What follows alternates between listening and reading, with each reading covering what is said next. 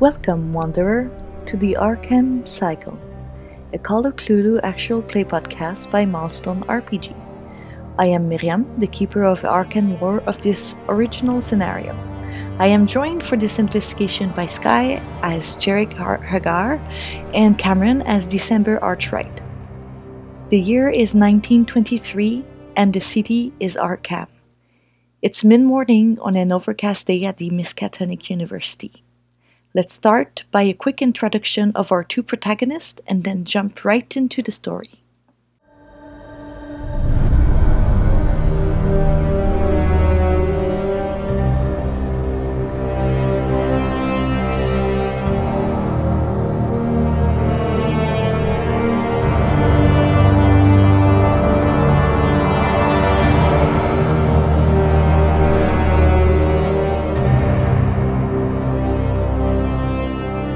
I am Jearick Hagar, and I am from Boston. I grew up with a family, but when I was admitted into a iron lung, they abandoned me.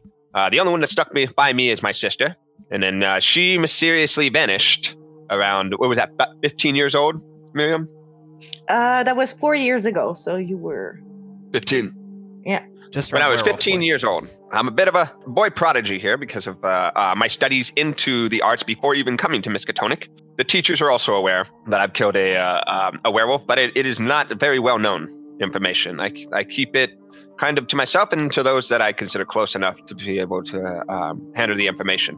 When I did kill a werewolf, I tried to make it a public thing. I brought the body of the werewolf to the police department, and because of that, I made friends with the police department and began solving mysteries and murders and different crimes with them as a independent contractor. I still use a bit of that and have a fake federal marshal's badge because of it, and have people in the chain that can help me should I be in the area. Well, if you're really asking me, name is December Archwright, and come from Kepler, West Virginia. Not for very long, just probably enough to get a bit of a feel for the forest itself just before I got shanghaied by my parents all the way up into Boston around here because, job commitments and all that shit. Unfortunate seems to befall my family quite often, and parents ended up splitting up due to, well, finger quotes, reasons. Mom remarried, got myself a stepsister. So it's a bit awkward because my real dad has a brother, and then I have a stepsister, and it's just a mess. We made do. We lived in a small place for a while and started to grow up. I did well. I liked to study books. I liked old things.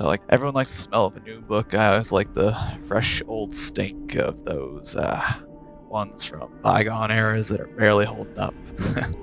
I guess that was a bit of foreshadowing I should have warned myself about, but I just got into uni and was doing fairly well, but simple car ride led with my parents, my mom and my stepdad. It led to, I don't even know what happened, but suddenly a building came crashing down on us, and there wasn't much left of them, and there was just a bit more left of me than them, so I had to spend a lot of time in the hospital for both physical and, they say, mental trauma.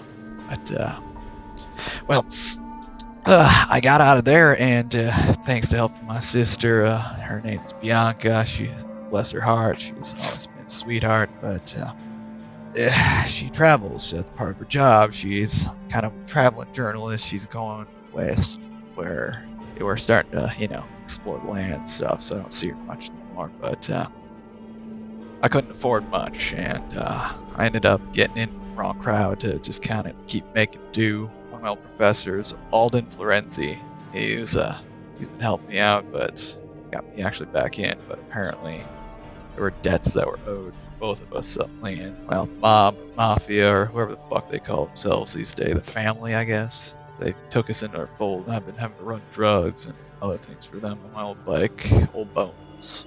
But I'm back in college and I'm trying to make it work. 24 years old. Bet they don't have people rematriculate very much, but that's me. That's December. Sorry I about should that. mention that I can cast spells, by the way. I have a couple spells. Was that By part the of- way. yeah. Is that on your resume? P.S. Can cast spells. A physical description, I forgot to give one. Jearick would appear rather average if not for his albinism. He stands 5'12" at $130. Medium length hair, usually styled well. His clothes and general styles show someone who takes the time to select his appearance. Despite the oddity of his skin and hair, his clothing's always complimentary and well paired. Gotcha. Physical descriptions as well. December, he is not quite unkempt. He tries to make the clothes he has seem well-to-do and good. He just doesn't have many. It's very obvious that he only has a couple sets of clothes. He tries to make do with what he has. The thing that he definitely seems to take care of most is the fedora he's always under. A cloud of cigarette smoke is always following him. Cigarettes, cigars, whatever he's got on hand. But if you look closely underneath the hat, you can see how scarred up his body actually is. Roughly 2/3 of his body has just been scuffed, damaged. It wasn't exactly broken, it was mostly external damage, but it was a lot. Whether it was from the fire of the car or the collapsing building. And he's got a little bit of a hitch in his gait from it, but he seems to be quick on his feet, almost abnormally so. Like he's not twitchy, but it kind of seems like he's always prepared for something to go wrong. All right, so you guys don't know each other very well. You might have passed each other near Dr. Undercliff's office, exchanged a few courtesies as you guys were entering or exiting his office. For you, Cam, Professor Undercliff, I'll show him to you. He is a professor of archaic languages at the university, and he has an eye for singling out students that show potential in the mythos, let's just say the Cthulhu mythos. He's already recruited Jearick and gave him one of his first assignment. It's not so much like as an official thing, more like a on the side thing that Dr. Undercliff and the very famous Dr. Armitage from the university as well, who's the head of the occult department and also the head of the library at the university. Together, they are kind of investigating paranormal eldritch entities. You have shown some interest into like the real fabric behind the veil you've had appear, and Dr. Undercliff saw that in you, and he has requested your presence as he wants. He has a favor to ask of both of you. So you said that we do know each other? Yeah, you Or is have it more in seen each passing? other, but you've never worked together. You don't have. You might have classes, but the classes are big. So, like, I'm gonna say you guys are not friends, but are acquaintances. Yeah.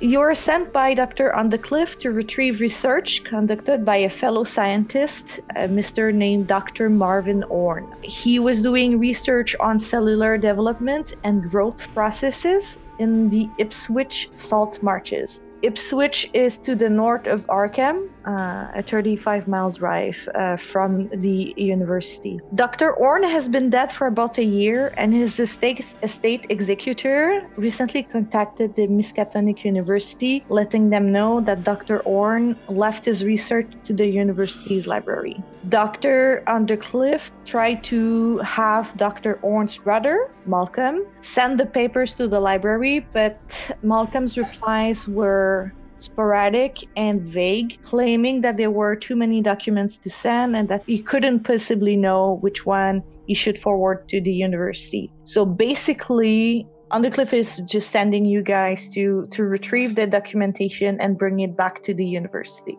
That's as much as you know. He has given you like few documentation on Dr. Orne. He shared a picture of himself. So he's the He's Sent it to you through text.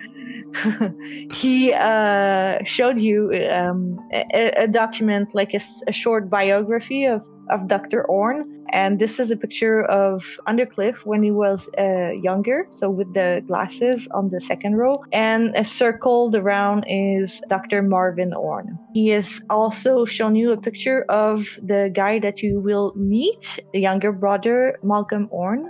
So as you can see, the brother Malcolm is a dwarf, a short person. So right now, as far as you know, he lives alone in the manor, deep in the salt marshes near Ipswich. And you are to go meet this gentleman and bring back the documentation. You probably will have to sift through it a little bit, as Dr. Orne probably had a lot that he was working on. But Undercliff was very adamant that you should bring this back to them. Seemed very important. But other than that, he did not give you any more information than that. He just insisted that this was really important. Would he have told us what Marvin Orne's focus was in? Yes. Professor? He was a biologist, and his focus was cellular development and growth processes, especially in the Ipswich salt marshes. And did we find out what he died of? Dr. Undercliff doesn't know. He told you that he used to be a close friend of Dr. Orne. They went to school together. That's why they have a picture together. That's a picture of their faculty there. But he lost contact with him a few years ago, and he didn't even know that he was dead until the executor reached him. And apparently he died of a rare disease. But Undercliff doesn't know more than that. All right. Well, that is unfortunate.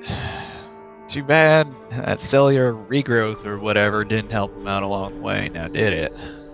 So again, we're just meeting up. We met, in the room together. That's effectively the first time we spent any amount of time together while Dr. Undercliff was talking to us. Yes, so Dr. Undercliff would have introduced you, and just in case, the reason he added December to this team was that he's afraid that perhaps Malcolm will not completely cooperate, and seems to be fighting the executor of the estate. So just in case, Tougher Boy is sent the sweet talker in the hopes of getting the research back. He's a midget, so you're not expecting too much of a trouble, even if he Malcolm's a midget. Okay. Malcolm is a midget, yep. Or Mark. Oh yeah, I can see that now in the arm. Holy shit. Pretty much it's just the demeanor of Malcolm Orne. How would we expect to deal with him? It seems like he does not handle paperwork very well. Anything else that we should know about or deal with? Undercliff tells you that he's never met Malcolm before. He's heard of him because his brother Marvin used to talk a lot about him. He was very fond of his brother. But other than that, he never really met him. As far as how you should handle this, obviously Undercliff tells you not to hurt him. There are other ways, of course. Yeah, you should know that you're within the university's right to take the research from him. So either convince him or, use whatever means you can without killing the guy to retrieve it, is pretty much what Undercliff tells you. I take a big puff of cigarette, nice that cherry on there, just... One of these days it's gonna be more research then. Oh, sir, would you mind putting that out? I have a weak constitution. And I just I blow it at you. It'll go out eventually. No, I spent 7 years in an iron lung, sir. Please keep your smoke to yourself. I'll try to tell the smoke to do that. Hey, smoke, go the other way. Oh my gosh. Oh, sorry. It doesn't seem to do much, but I'm trying, at least. Jearick is going to give a pointed look to Undercliff. He's smiling a discreet smile, but he seems to be amused by the situation, as if he's proud of what he's just done. Maybe you wanted to take Jearick down a couple of rungs ever since. Jearick's just going to get up and walk out, heading to the Ipswich. Look, if you're going to be an asshole, then try to keep up. Otherwise, I'm on my way. Good day, Mr. Undercliff. And he's going to walk out. Undertale. Suddenly the story turns completely differently. Once Jearick is left, Dr. Undercliff will take a set of keys, hand them to you, December, and tells that should help. You'll find the university car in the parking lot of the faculty. Definitely been a moment since I drove in a car, so I appreciate that. I jangle the keys.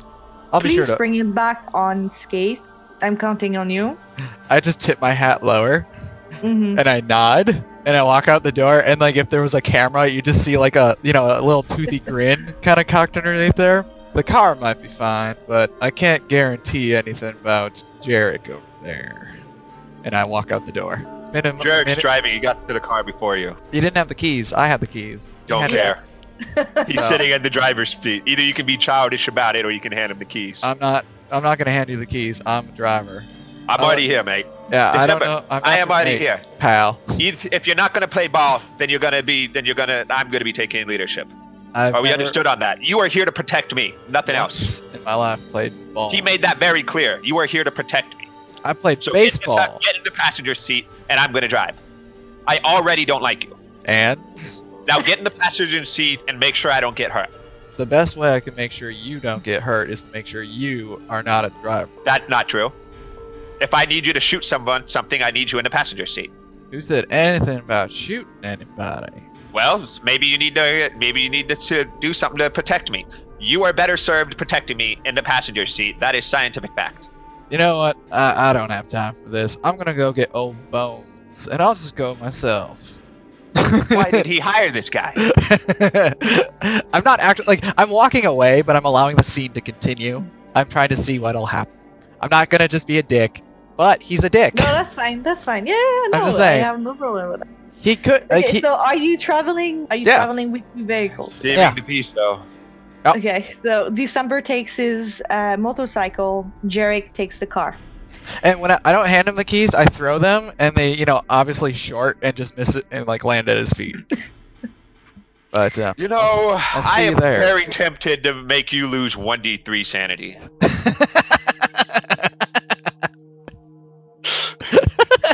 Oh, speaking of which, December, you haven't put your sanity in. I thought it automatically did.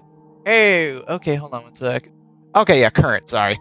And I really don't know what to do at this point, because Jearick would have just refused the job if this is who he's supposed to work with. It's up to you if you want to refuse, but you get the sense that this is also a test. It's not only can you retrieve the thing, can you work with somebody else is probably you're smart enough to get where Undercliff is. It's probably the same test for December as well. Yeah, this is great. I love this shit. It's classic. By the way, I drive way ahead of him. He is left in the dust at that point. Every now and then I might dip back to make sure he doesn't get lost, but pretty much. How come you assume this? I know I'm a better driver. You don't need to be a better driver to go fast. To go fast and drive in control and drive well through traffic and everything, and on a motorcycle, I think I can navigate traffic a lot faster. California begs to differ. The entire state of California begs to differ. This is not California. This is 1924 Boston. Boston. As Arkham, which is even better. Anyways. Okay, so both of you make your way out. However, as you maybe 15 minutes in, it starts pouring rain. A huge storm catches up with you. And December, you're on your motorcycle and you're kicking yourself for making this decision. You do continue on, as you do have to get to, it's actually past Ipswich. You continue for a while, and then you have passed Ipswich about an hour ago. The mere 35 miles drive was supposed to take about an hour from Arkham to the Orne Manor, but the road proves trickier than you expected. The storm has caught up with you, and as soon as you entered the Great Salt Marshes, your progress were almost brought to a stop. The motorcycle is getting caught into the sluggish water, the brackish water that is on the farm road. Even the coupe progresses by heaves. You're almost to a stop at a certain point. You're getting deeper and deeper into the marsh, following as best as you can the farm road. And you haven't seen a house in miles. By this point, you have abandoned the hope of coming back to Arkham by the end of the day. Perhaps you can make it back to an hotel in Ipswich, but even that seems unlikely. You will probably by this point rely on Malcolm's Orne hospitality. Now, am I slowed down in the water as well in the vehicle, or is that just the motorcycle? No, both of you. All right, so we're about like at the same spot now, just like driving in the rain. It's shitty. Yeah. You probably, in fact, Jearick, you've probably caught up with December because the motorcycle is having much more trouble in the marsh than you. But he had a good 2 weeks. Yeah. I'm just gonna roll down the window real quick. Hey, mate. Hey, how's the drive out there, December? And I can't hear you past the rain. I just see you. It's raining so hard that Jearick, you have to scream this at December, and he can barely hear you. Yeah, I just keep on going, like absolutely no reaction to it. Just like I'm focused on the road because I'm a responsible driver. I don't know if you've ever driven in rain before, Sky. No, I have never driven in the rain. Not once in my life. What is rain even? Yeah, I know. Isn't that just like the lake in the sky going, like falling on us or something? Like what's going on? Trudging through, like, yeah, it's cold and crap like that, but I'm used, like, not used to marshland driving so much, but like I'm used to riding my bike in the rains. Because, like, this is my only option for traveling around, so it sucks. But just keep pushing on. Yeah. It's closer to 2 hours and a half that you've been gone by this time. And finally, a splash of lightning gives you the first glimpse of the old Orne house. And then, even before lightning fades, it is blotted out by a solid sheet of muddy water slushing up against the windshield of the car. And December, like, it's pouring so intensely, yeah, you can barely see it. Finally, your vehicle slithers through the entry posts and lurch on a sharp, slippery rise to rest in front of the antique colonial house. The windows are tightly shuttered, but you can see a faint light coming through over like the main door, the panel door. It looks gloomy, the lawn is a bit unkempt, and you can hear barking as well. Like savage as I get out of the car, I'm going to unfurl my umbrella. Keep 5 feet away from December so he can't use my umbrella. I'm only 19. I am childish. Oh yeah, no, it's great. And like for me, I just take the this leather coat. I already had it like closed in on me to make sure it was, those riding coats that they would have. Make sure the motorcycle's in a safe spot, doesn't get washed away by the rain or anything like that. If there's like an overhang or something, I could have it under. So like I know it's soaked already, but just protecting the gear I have. Just knock that there, and it's like, I'll be back, old boy. You just stay there, and then I'm checking to make sure that my revolver my snub nose is with me. Got that, and like a couple of supplies, and then I just kind of nod over to Jearick. It's like, well, best not wait out here too long. All right, you let me do the talking. You're not too good at it. I am going to go knock on the door. You can stand back if you'd like. Just please. Why would I have to stand back from the door? Are you about to like launch a grenade or something in there? Do I have to duck and cover from the very words given to you by God? Frankly, I'm worried that you're going to offend the owner of the mansion. Maybe that's why I'm here. But for now, No. I will stand back and let you do whatever it is that you do. And I do, and it's like, I stand there, and it's not like I have a staring daggers at you or anything like that, but you can tell I'm silently judging you. Just letting it just kind of simmer. Go on, pretty boy. Pretty boy, he says to the albino. Yeah, he walks up to the door and knocks.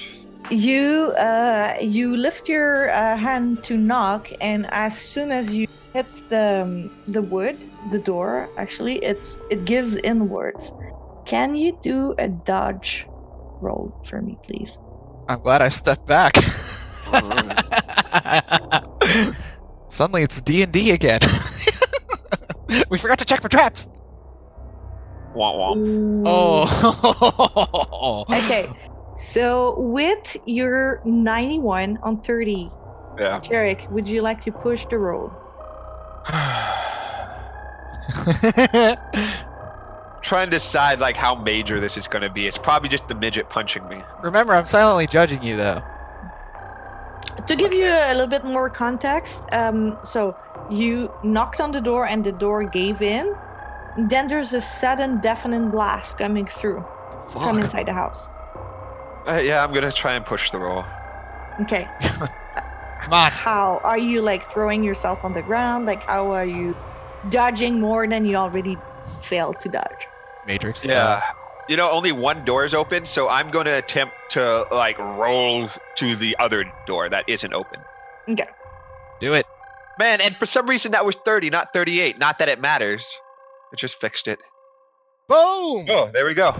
Oh, here you go. So success, 23 over 33. So you, with a sense that something is wrong, as soon as you knocked and like you didn't even really knock, like you pushed the door in and you had like the quickness of to roll to the side. And there's this deafening blast from inside the house, and you see a frag semicircle wood disappeared from the jam of about a foot from the ground. Somebody just shot a shotgun through the door. I immediately, December, your turn. I'll definitely pull the snub. Can I tell where it came from my perspective? Yeah, from behind the door. And actually, the door kind of swings again, like it kind of swung like back, almost closing, and then swings again up. And you're like standing in front of the door, and you see a large African-American man with grizzled hair. And actually, can you roll me a... I was going to say perception, but that's not the thing. Oh, I have spot hidden, if that works. No, it's going to be a psychology for that one. Oh, just me or him too? You're the only one who has direct contact with this man. Okay. Sorry, here we go. It's the purple dice I click? The green one. What's the purple one then? It has just more information. Oh, okay, gotcha. All right, clicky. Psychology, huh? All right, here we go. Yeah, there wasn't much of a chance of success there. I'm not just like... You're reacting really quickly, so yeah, you see a very large African-American man he's dressed in outdated servant clothing, and he's holding like the gun, but Is he reloading? He has lowered it by now. So he's not trying to reload to like pop one off at us again? No, he seems startled. Alright, I will not pull out my gun yet. I'll put my hands up and be like, calm yourself. We are here to help you. Does it seem like he understands what I'm saying? Yes, he's looking at you, and he looks surprised to see you. Alright, put the fucking piece down. Right now. I'm gonna follow his lead and say, we're from the Miskatonic University. We mean no harm. The guy just stands in the doorway, completely dumbfounded. He has lowered the gun, but he hasn't dropped it or anything like that. He's just staring at the ground in front of him. In a stupor? Or like, is he sad that he tried to kill one of us, or? You're not sure what's wrong with this guy. Alright, is he blocking the doorway? He's in the doorway, yeah. Can we talk, please? He kind of stammers a little bit. While this is happening, you hear somebody running down the hall. Another man comes into view. He's a white man. He's very, very tall, completely disproportionate. He must be a few inches short of 7 feet tall. And the African-American is like over 6 feet. So this guy is like even towering over this black man. Wow. So this other white man like comes running, and he grasps the black man on the shoulder and just swings him aside. And he takes the gun from him as if it was a child's toy. And he says, "Buford, you're never to touch the gun again. You almost killed my guest. It will be well within their rights to demand your arrest." And he slaps the man in the face twice, very hard. And once this has happened, he turns to you and kind of smile, like a sheepish smile almost, that is like not quite appropriate. And he says, "I am so sorry. Well, welcome to Orne Manor, I guess." I mean, I've definitely... to roll out from the side. Yeah. Hello, my name is Jack, and this is December, and we're with Miskatonic University. We've come to help you sort the papers.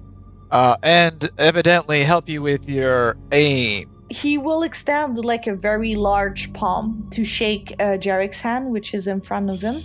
I do take it. And he sneezes on his hand. Sorry. Right when I needed to sneeze, he required a response from me. And it was great. Hey, you just got out of the rain. It's perfect.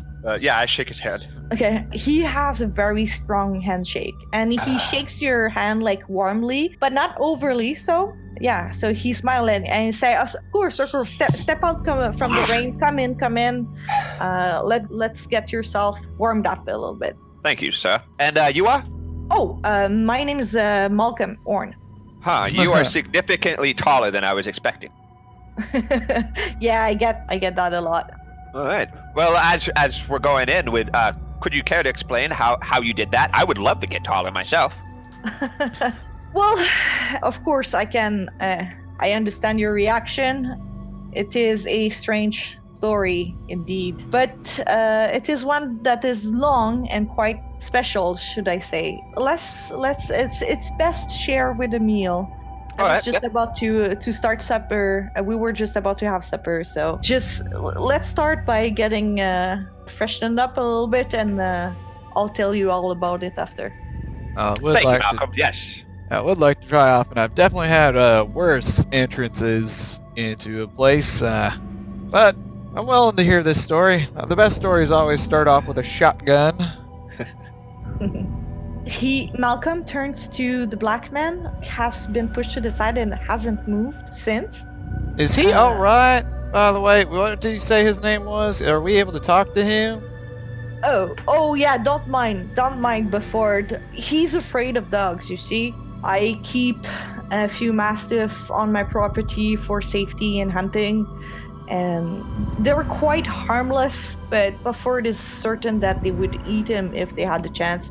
He must have taken you for the dogs. I don't know. And do your dogs know how to open doors? Actually, the door was slightly open already. I went to knock on it and it opened a little bit, and then Bedford just fired. Yeah, that's probably. I can see, as ludicrous as this is, I can see why he would think that. And he turns to Bedford again, and he's looking at him with a very stinky eye, and he says, just tell Millie to start the supper and bring those gentlemen to the guest rooms. I will see you gentlemen in about an hour for dinner. If that is amenable. I would like to dry off, that's for sure. Does Malcolm look like Malcolm? Like just a taller version of him? You know what? Can you do taller, more muscular, more gigantic? Yeah, can you run a spot hidden for me? A spot hidden? Yeah. Could I do a psychology? Yeah. Could I do a spot hidden? Yeah. Alright, I'll do psychology, you do spot hidden. Cool. Yeah, it's just to know how much I will give you. 291. Okay. So, from the first glance, it's hard to tell because he's so big, and the picture that you had of him was so tiny. This guy probably was about 4 feet tall, even shy of that. However, what is very distinctive about Malcolm, and he has no right eye. It's there, but it's dead. Oh, okay. So as you can see, sunken in? Yeah, you can look at this picture again. You'll see what I mean. He has a false eye in. Yeah. Oh, okay. Glass. Wow. And so his features are quite similar, but a lot bigger. But the eye is very telling. At first glance, you're yeah, that's probably him. Although you cannot explain how is he grew 3 feet. Yeah, is he taller and more muscular? He said he's pretty massive now. He's massive. He's 7 not foot. only tall, but he's ripped? quite large. He's ripped. His hand was had a lot of strength to it as well. And it seems he just took his servant to the side as if it was a sock puppet. Gotcha. And it seems he's comfortable moving around in not this new form, but as tall and big as he is. He seems at ease. Yeah, okay. He seems at ease. Yep. And you said he does have a dead eye still? He does still have a dead eye. Yeah. Okay. Alright. He has a dead eye. He has a dead eye that's a glass eye, right? Or just a dead eye? It's not a glass eye. He has a something to replace it, but it's not as fancy as a glass eye. Gotcha. They have those wooden thing. Yeah. Puketronics. Right. I'm gonna wait for him to leave, and then I'm gonna pull December aside. Take my jacket off and just try to dry off. So.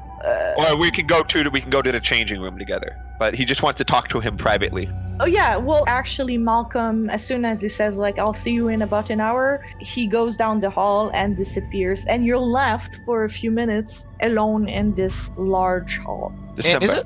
I've found that happenings around Arkham and Miskatonic University can be strange at times. The professor was a biology professor, and his brother, who he loved very much, is now a giant. I suspect possibly something outside of normal science has happened here.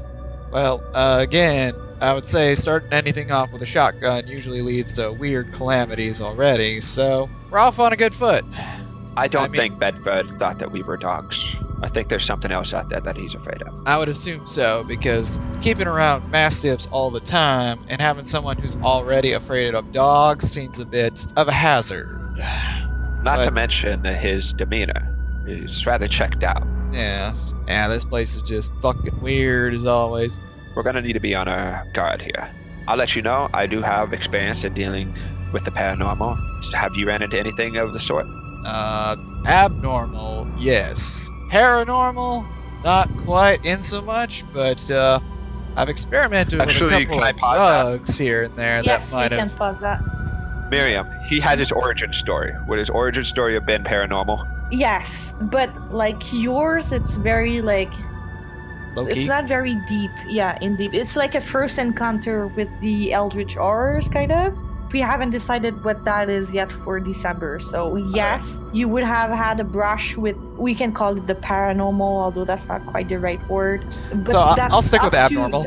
That's up to December, like to tell you how much of that. Oh, absolutely. I just wanted to check in with that so that he... that does help me out, but I would still say abnormal, and like with Jearick being a psych major and stuff, like being able to read into that, like that would just be, that's just December in his low-key state. Whatever happened, he dealt with something fucking weird, and his way of dealing with it is to just make it commonplace. You know what I mean? It's not like he can suddenly go fight monsters and be fine about it. It's just literally like, that happened, I've already dealt with shit, and that's the way he's dealing with it. So he just, maybe another reason why he hasn't gone around with him. Yeah, despite that role I made, Jearick's actually pretty proficient with psychology. Yeah, despite the 91s. But that's okay. I was there to spot. That's 291. Yeah. Oh yeah, no. If you look, I've rolled 3 plus 6 times, and I've gotten a 91, a 23, an 87, an 82, 27, and a 91. For once, the high rolls are the bad. This is like one of those games that's just like high rolls are awful. No, you want to get as low as possible. As low as possible. It's like playing champions. That was always weird to me. But that's okay. It's not the important stuff just yet. No, I know. Real quick, in the mansion I'm getting rid itself, of the bad rolls. is the mansion nice and lit up and stuff? Is it like musty at all? Does it seem like it's been... I was going to give you a description, yeah. Okay. So the outside already told you that this place was a little bit run down. Like I said, the lawn was overgrown, and the trees were like very lush, and like probably willows that are a bit out of control there. Inside there is a musty smell, and it's not very well lit up. There's a few gas lamps in the hall, like maybe 2, that shines on like the entrance, and then towards the back, which you think is probably the kitchen area. To your right is a double panel door that are closed, and there's like a strange musty, moldy smell coming out of it. To your left is one door that's closed, and there's no light coming from under those doors. It's very calm. You can hear the storm and the thunder like very well. And this looks like almost not habitated. It looks like almost deserted, except for before that you've seen. You've heard of Millie and Malcolm. Malcolm himself, like the owner. All right. Wait, you said Millie? Yeah, who's Millie? Yeah, Malcolm told Buford to tell Millie to start preparing like the shit, dinner. yeah. So she's probably the cook or like a maid of some sort. And Millie is supposed to meet you to bring you to your room. She hasn't showed up yet, but she should come soon. All right. In the hallway are chairs that are covered in dust. They have been like probably swept recently, but not like clean in depth. So like you can smell the dust in them. Real quick, as an archaeology major, like, can I use archaeology to, I mean, obviously not like carbon date or anything, but just since I'm used to hanging around old dusty places and all this shit, can I kind of gauge a feeling of like how well worn or loved this place is? Yep. Blammo. All right, 42 out of 70. So 42. Nerd number. The house itself, and like I said, it's colonial, so very old. The fact that it was built like in the middle of the march makes it even more prone to degradation, like decay. The salty air is not good for wood generally. So yeah, this place is... It would need a lot of upkeep, and that is not a lot of upkeep, and the upkeep was done up until recently, you're guessing? Probably when brother died. Yeah, the brother died about a year ago. That's what Undercliff told you. But the decay is older than that. Is older than a year. For sure. And you said this is a saltwater marshland? Yes. Alright. And then, real quick... So we're right on the coast, then. Oh, yeah. If you look on Google Map Ipswich, you'll see where it is. And you'll get an idea of where you're located. You're a bit north to Ipswich. Gotcha.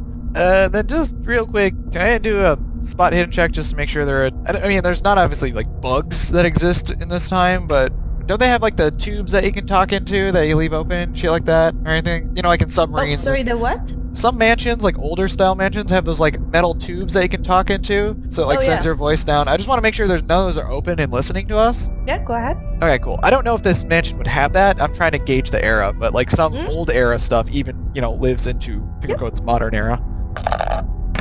Oh. Nope. You don't see any tube, however, you do see a bell pull. So like you ring the bell if you need help. So you do see that, but you don't see any potential listening device. So again, during the hour and stuff like that. So Jearick, you say you've been on some assignments before from Undercliff. I keep wanting to say Undertale now. Damn it. Undercliff, yeah. Undercliff. Any of this feel similar to you? Well, the Terra does. Having somebody willing to shoot first and ask questions later. I give you props on that. That was a tough situation, and you got your ass out of that. December, because I believe something is happening here, and we're gonna need to know a bit about each other. I'm gonna share something with you. I got into Miskatonic University because I've killed a werewolf. And, like a wolf? No. Mean, a werewolf. They're real. Yeah, just you probably you were how old?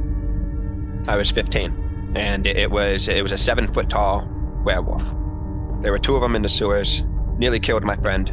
I killed the other and took it to the Boston Police Department. They decided the public wasn't ready for the information. I had been running as an independent contractor for the law while I was in school to make ends meet. December sizes you up again, kind of taking a second look at you. Well, considering that monster over there, I guess if we get into a fight, I'll send you in first. It's I really hope it doesn't come to that. I'm not going to pretend that it was all skill and no luck. The werewolves were very fast. Since then, I also I helped with Lillian Cross, and we ran into an entity called the Hound that was attached to a necklace. You just really just you and dogs. I mean, he thought you were a dog too and tried to shoot at you. Well, supposedly. But magic is real, December. And since I'm looking at a man who used to be a midget and is now 7 feet tall, I think we're going to run into some here. I definitely would be inclined to agree with you. I have a spell at my disposal. It's called an Elder Sign. It's draining to use, so it's a last ditch effort type thing. But if things go south, we only need to find a room, barricade it, and I can put the Eldritch Sign out, and anything paranormal can't reach the room. Well, that would definitely be useful. I'll keep an eye out for particular places of protection along the way in case we should need a fallback, because right now, dealing with whatever could be out there in the storm would be pretty awful. Indeed, because of the storm, the isolated nature of where we are, the aggressive, the hostile reception we received, I just think it's better if I put my cards on the table with you and we know where we are. Yeah. Because we might be reliant on each other for safety here in just a few hours.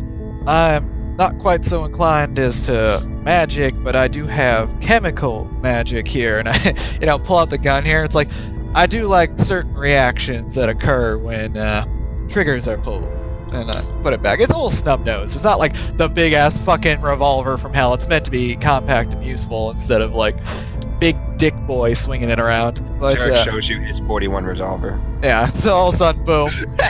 Yeah. But I'm not that handy with a handgun. But that thing is bigger than you are. I don't know what you plan on doing with that, but use both hands. Well, I did shoot a werewolf with it. I'm just saying. Like, I size you up for a third time. It's like, and now it's kind of middling in between. It's like, just don't point that at me. Oh, certainly. Once again, it's a last-ditch type thing. If I have no other options, then I pull out the last plan. Thank you for listening to our first episode of the Arkham Cycle. If you liked this first part of Orne's experiments, please leave us a review on your podcasting app to help us spread the word. You can also write to us directly at info@milestonerpg.com.